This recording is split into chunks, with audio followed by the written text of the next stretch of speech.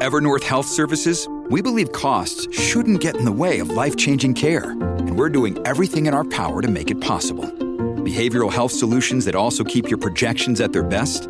It's possible. Pharmacy benefits that benefit your bottom line? It's possible. Complex specialty care that cares about your ROI?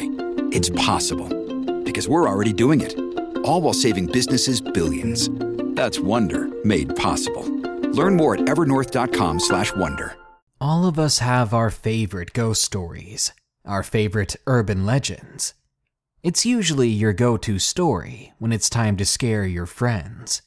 Well, the Legend of the Tailypo is one of my favorites. It has been since my childhood, and now I'd love to share it with you. So enjoy this quick ghost story. You can expect a full video of scary stories from the mall in a few hours. So stay tuned. Also, I'm now accepting stories on my subreddit.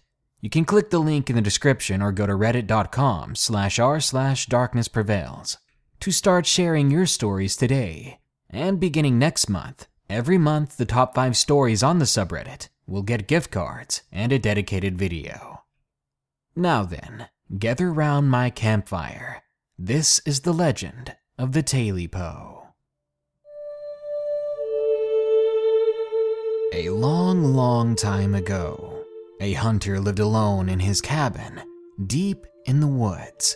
He would have been absolutely alone out there, no one around for miles, had it not been for his 3 dogs. They were his hunting dogs, his companions. Nevertheless, he was the only person around. Living so alone in such a cold, damp place, the old man found himself hungry one evening. He grabbed his rifle from the wall, called his dogs, and went in search for food. Hours he searched through the forest, his dogs ever silent, ready to lay eyes on their prey. Yet there was none. No deer, no boar, nothing. With a frustrated and maybe a bit sad grunt, the man turned toward home and made his way back heavy-footed. Suddenly, he caught sight of something hanging from a nearby tree branch. It was a dark, slender thing, covered in matted hair. It swayed back and forth in a casual way. It was the tail of a sleeping creature hidden in the tree. Desperate, the hunter took aim and fired at the animal, hoping to fell the big thing and turn it into a meal later. But to his dismay, the creature with the great big yowl scrambled away. Even still, the bullet had cut through the creature's tail, causing the thick thing to drop to the ground with a plop. The hunter, too tired and hungry to be any more disappointed than he already was, he grabbed the tail and hurried on home with thoughts of stew in his mind. When he made it back to the warmth of his cabin, he stoked the fire, stewed up a fine broth, then threw in the skinned tail. Needless to say, the hunter ate well that night and soon found himself dozing off by the fire in an old rocking chair. "Where is it?" The man awoke to a start. There was a voice coming from inside the cabin. "Where is my Tailypo?" It called in anger. Frightened, the hunter grabbed his gun and called for his dogs. He pointed the weapon into the darkness of the far corner where the voice was coming from. "Give me back my Tailypo." Something unseen began to claw at the wooden floor. The man could barely stutter out the words in his fear as he commanded the dogs to attack. They began to bark and snarl. The creature hissed and yowled, and soon something large and dark somehow squeezed into a small hole in the wall and escaped out of the cabin. The man, still fearing for his safety, opened the door and let the dogs continue the hunt. They ran off deep into the woods in pursuit of the strange black creature. The hunter stood on his porch, waiting for the triumphant barking the dogs would make, when they made their kill. But it never came. Instead, the hunter was met with deathly silence. He waited for several more hours, calling his dogs by their names one at a time.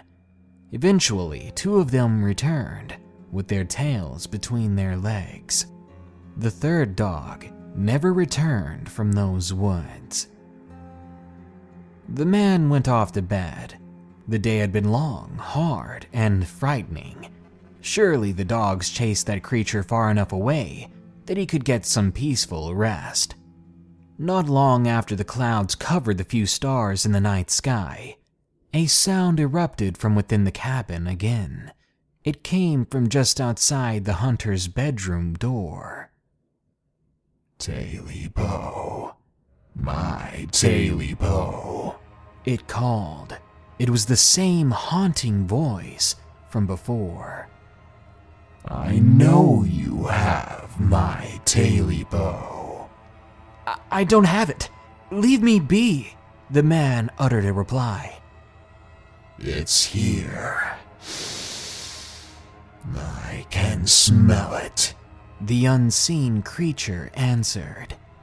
Afraid as he was before, the man called for his dogs, which once more gave chase. The creature fled out of the cabin, slamming open the front door with its weight, and disappeared into the woods, the dogs nipping at its heels. The man, though, did not leave his bed. He stayed, waiting for his dogs to return. And eventually, one of them did come back. It was shaking, cold, letting out a weak whimper here and there. The hunter grabbed hold of his gun and didn't let go of it for the rest of the night. The next morning, his hunger returned twofold, and he was forced to take his remaining dog to go search for food once more. That morning, a thick fog had rolled in. He could barely make out the tree branches above him, let alone his own hand. He pushed on, a growling stomach his only motivation. When he heard it, he stopped dead in his tracks. It was a voice. It came from all around him, and nowhere all at once. Tailypo, give me back my Tailypo, it demanded. I said I don't have it, the man called out into the nothingness. The dog, still cowering, ran off in a desperate fit of anger, or perhaps survival. As he did, the cracking of leaves just ahead signaled the presence of the large creature running away.